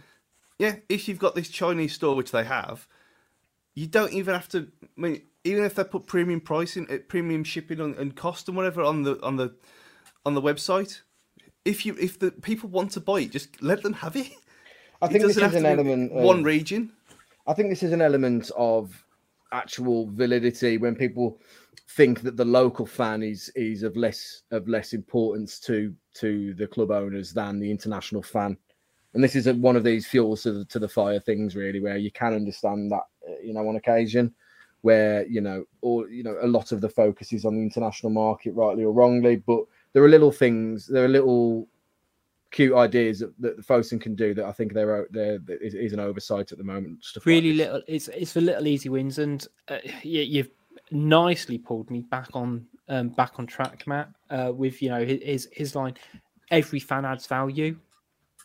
And great, he says even the social followers add value, and he talks about e-commerce and promoting the Code Red documentary. But if all fans add value, we go into the same shared pot, which I guess loops very much to Stu's kind of main point, isn't it? About while we're part of the Fosun Sports Group, this should be the Wolf 77 Sports Group, or something like that. Big snippet for me that came out from this is the fact that the ManBetX is the deal's coming to an end, and we'll be getting a new front of shirt sponsor come up next season, which I think will be interesting. A welcome change, I think, for a lot of people. Yeah. Haven't the government put some sort of stipulation out that they're supposed to be like banning gambling companies from shirting? Yeah. I know Crystal Palace have got rid of. Was they with W88 or? Oh yeah. They've got rid of they've gone to Cinch. So be interesting to see where Wolves will go down that route. I've heard a couple of things, but what I got told, I feel I've been set up, so I'm not going to say. It's next summer. That is that proposal. Obviously because of people who and it's one of them things. If you've already got a pre-arranged deal, then they'll let it dry down on its own. But I think they were talking about that coming in next summer. So if they wanted to be super greedy, then they could go and get another one. But it doesn't seem like they're going to. Yeah, I guess all will be revealed on that one, and we can take wild bets on who will give us lots of money to display their sponsor. Big thing, sorry, Rich, that Russell John says was that we're 17th in the Demoit Money League, yet we're struggling to compete with Portsmouth on stadium refurbishment. Mad. Yeah. It's because we don't have liquid cash. That's the thing, isn't it? That because of, I guess, this self-sustainability or whatever they're trying to promote, I don't know whether they don't see it as an importance or as a number one priority. And inevitably there will be Wolves fans, local and globally, who, if we say we're spending £16 million or whatever it is, call it 20, on developing the Steve Ball, that'll give us 1,000 extra seats or whatever. You could see fans go, well, hang on. I remember 12 years ago, I was doing something similar with the North Bank, which crippled our transfer budget, and we ended up getting relegated. Or people say, well, that was a reason, we didn't sign someone for 16 million. Now, I don't agree with that. As I said, I don't think the two things should be mutually exclusive. But people are always going to find something to complain about in terms of how they're investing in the club. And at the end of the day, as Wolves fans, But the primary investment for us is what's going on the pitch, because that's what drives the revenue. Because, you know, us fucking up the last 3 games of the season, in particular, we lost 5 million. Was it something like that, Stu? I'm now 4.4. That is essentially how much. Add that to the Coutinho's money we're going to likely lose on Adama on top. Yeah, someone's head needs to roll. Yeah, like but literally that 4.5 million basically pays for João Coutinho for a year, because he's probably going to have to take a wage decrease because of his age. He's not going to take a wage increase. You'd like to think. Don't know. Anyway, I'm going off subject, aren't I? But yeah, in terms of little extra bits, you know, as Russell Jones says, their priority as a club remains the same, which is, you know, number 1 the team, number 2 the training ground, number 3 the stadium. Well, okay, well, you could mix up number 2 and 3, I guess, to a degree. He talks Wi-Fi in stadiums, which, you know, I get. I don't need Wi-Fi. I just need slightly better data opportunity. And it's not because I'm so obsessed with, you know, wanting to be on Twitter, or someone said watch Netflix in the stadium. It's not about that. It's the most common form of messaging people is WhatsApp.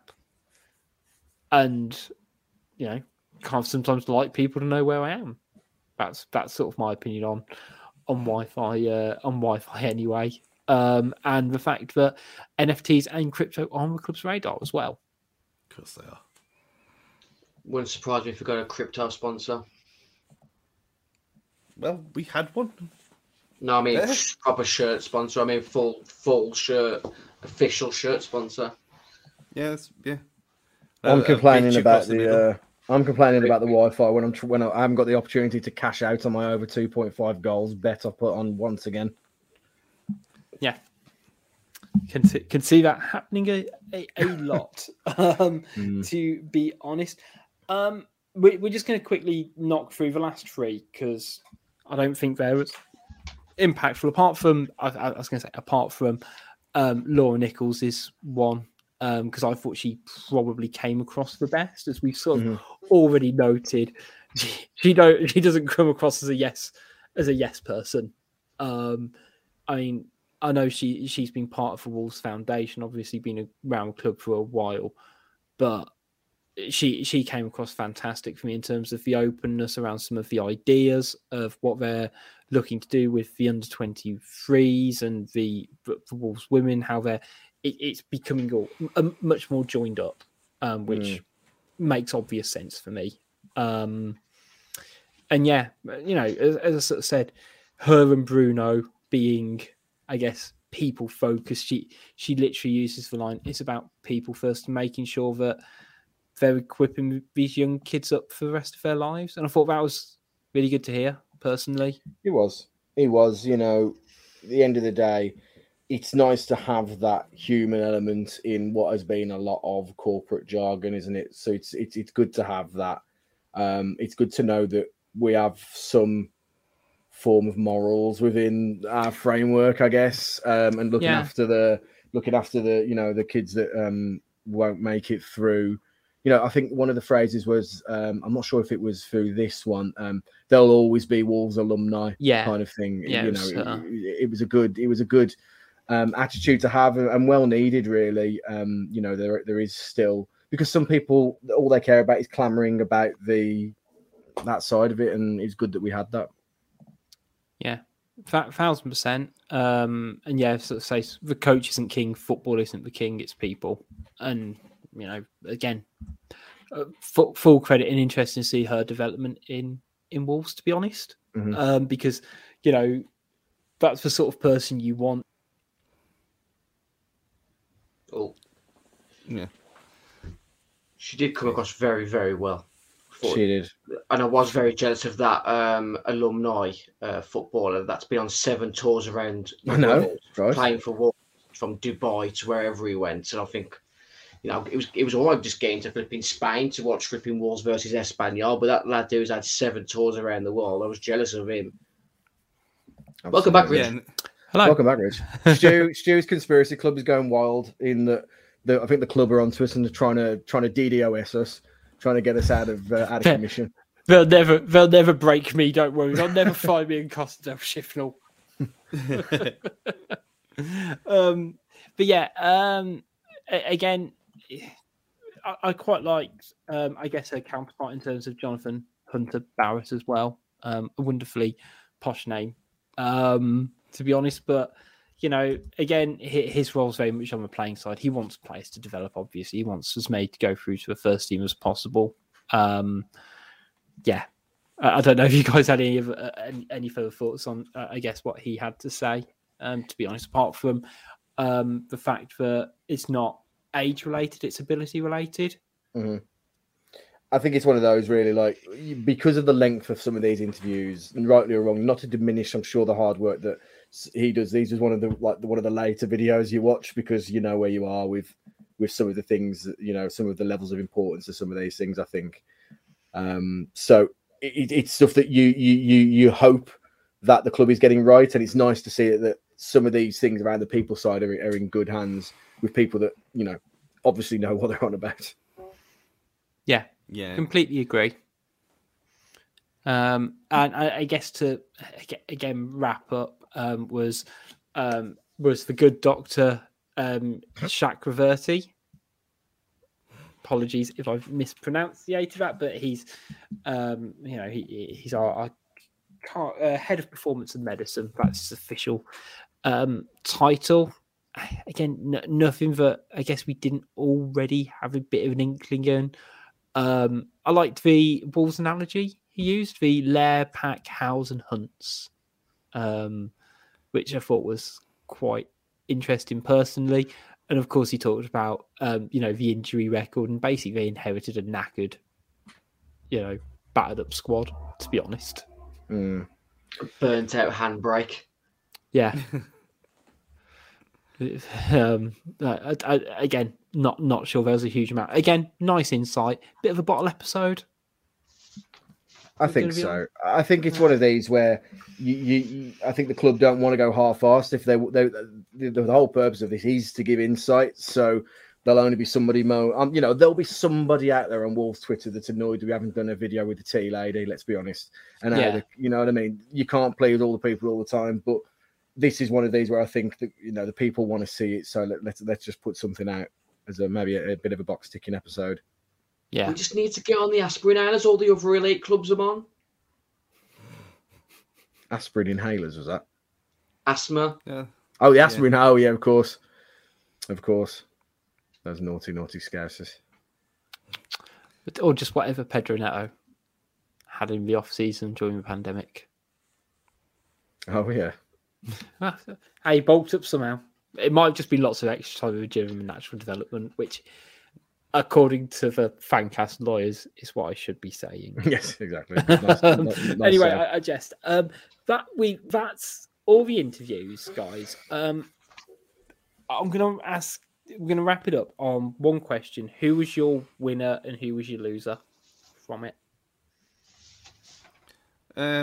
My winner was the Hamburger himself. I mean, I can't use that picture anymore. I've got to put him with a halo or something, or some kind of on a floating rug of gold, because I thought Vinny Clark was superb. I've just got to change that red angry emoji face with the cap on.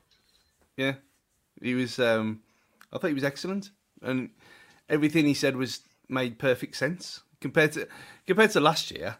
I mean, he's if you're using an X Factor, he's been on the bigger journey than anyone else. I mean, the villain obviously is Jeff Shea, because the bloke seems like a fucking idiot and he's got no clue what he's doing. But that's it just seems to me like he's just got too many roles. We've said this before, Jeff Shea.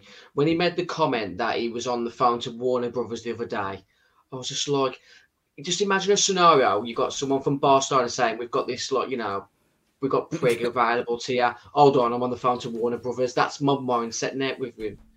Last year, it was, you know, it was sweeping up round Compton. He was doing every single job under the roof, and now he's on the phone to Warner Brothers on top. He's supposed to be the chairman of this football club, but he's chairman of Falcon Sports, and obviously Wolves aren't the main priority, it seems.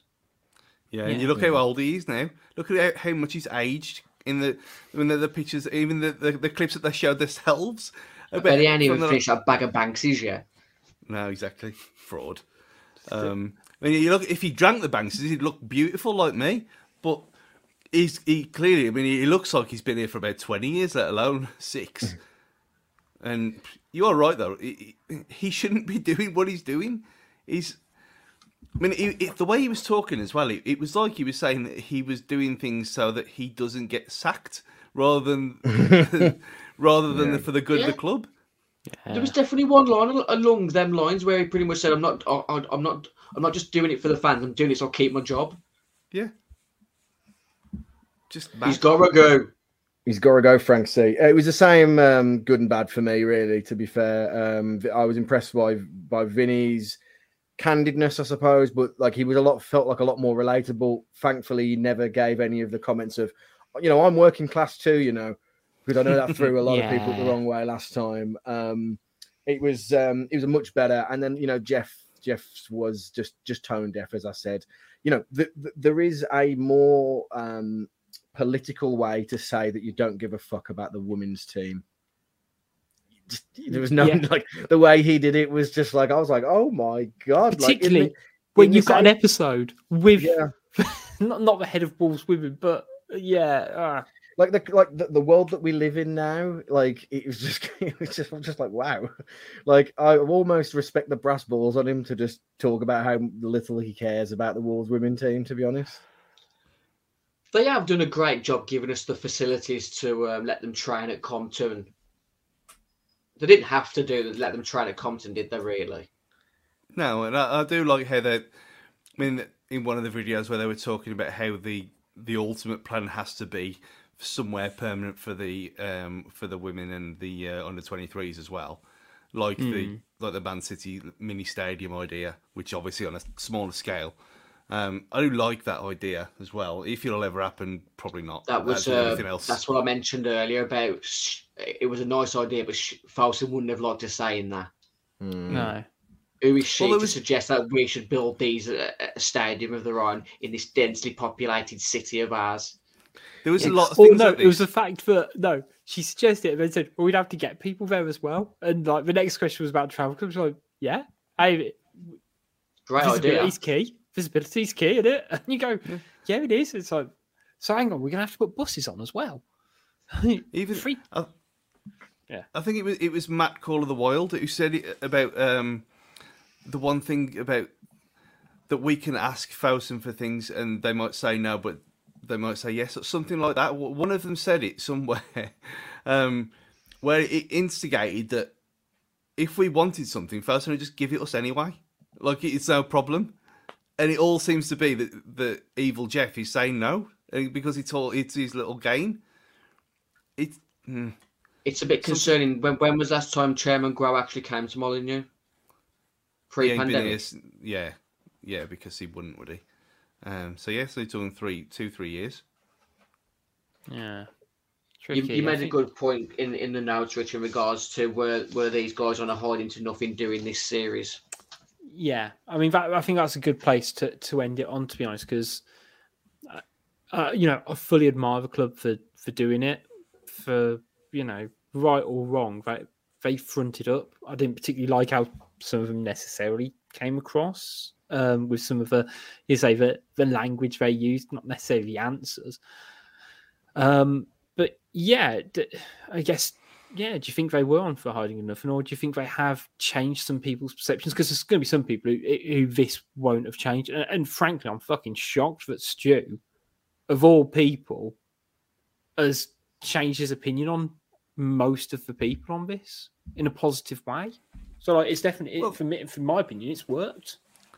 Yeah, I mean, I don't think that was the aim. I mean, just to change my opinion, but that I am such an influencer that I have this power. But I think Bruno came across really well, like we said, and I kind of feel sorry for him now, and that these morons are kind of hampering what he wants to do rather than the other way around. And like we said, that it wasn't even saying the right things. He was like, even Russell kind of hinted at himself. Then he said, "Oh, I got a lot of stick last year." Like he's on Twitter, he knows, when everyone was tagging him in all this stuff last year when he was talking about the Mexicans, and he even acknowledged that, saying, yeah, when Raul leaves, then obviously we're not going to keep them all, which is, again, what everyone said last year, which was common sense. But I think a lot of them have seen how popular, how many eyes this got last year, and they've been more, well, they've not even been media trained, they've just been more honest, apart from Jeff. And, well, maybe Jeff is too honest, and maybe he just is that incompetent, and he doesn't care. I just don't think he's a football man, and I think that's what's going to stifle us. I just think that he's that you said, like, he is Folkestone Sporting Group now rather than Wolverhampton Wanderers, and it's like, great, if they want someone to oversee all these different areas, fantastic, but we need someone who is the spearhead of this project, quote unquote. Jeff needs to do such a good job as chairman of Folkestone Sports so he can be relieved of his chairman role at Wolves and go back to living in China, which I assume he wants to do, then live in Wolverhampton. Yeah, because can he not just be chairman of, be chairman of Wolves, but then have a chief exec in, like the good old days? I think that chief exec might be Olafinjana, in a few years. Conspiracy club.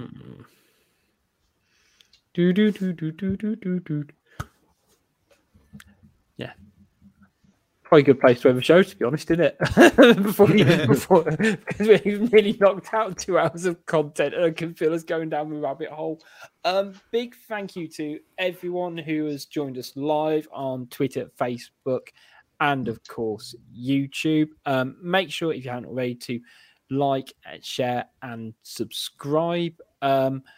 We'll be back in the coming weeks. There's no, we're in the off season now, but we will be back to discuss any important and interesting Wolves news, as well as hopefully a couple of interesting one-off episodes as well.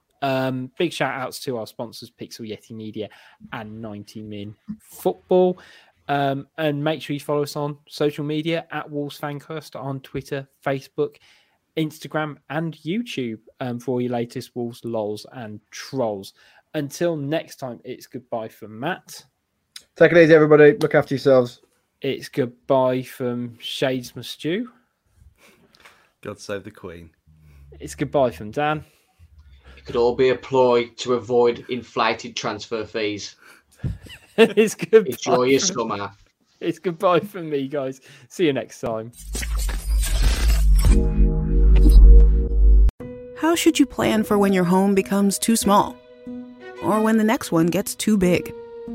At Sandy Spring Bank, we're here to help create personalized solutions for financing your home loan.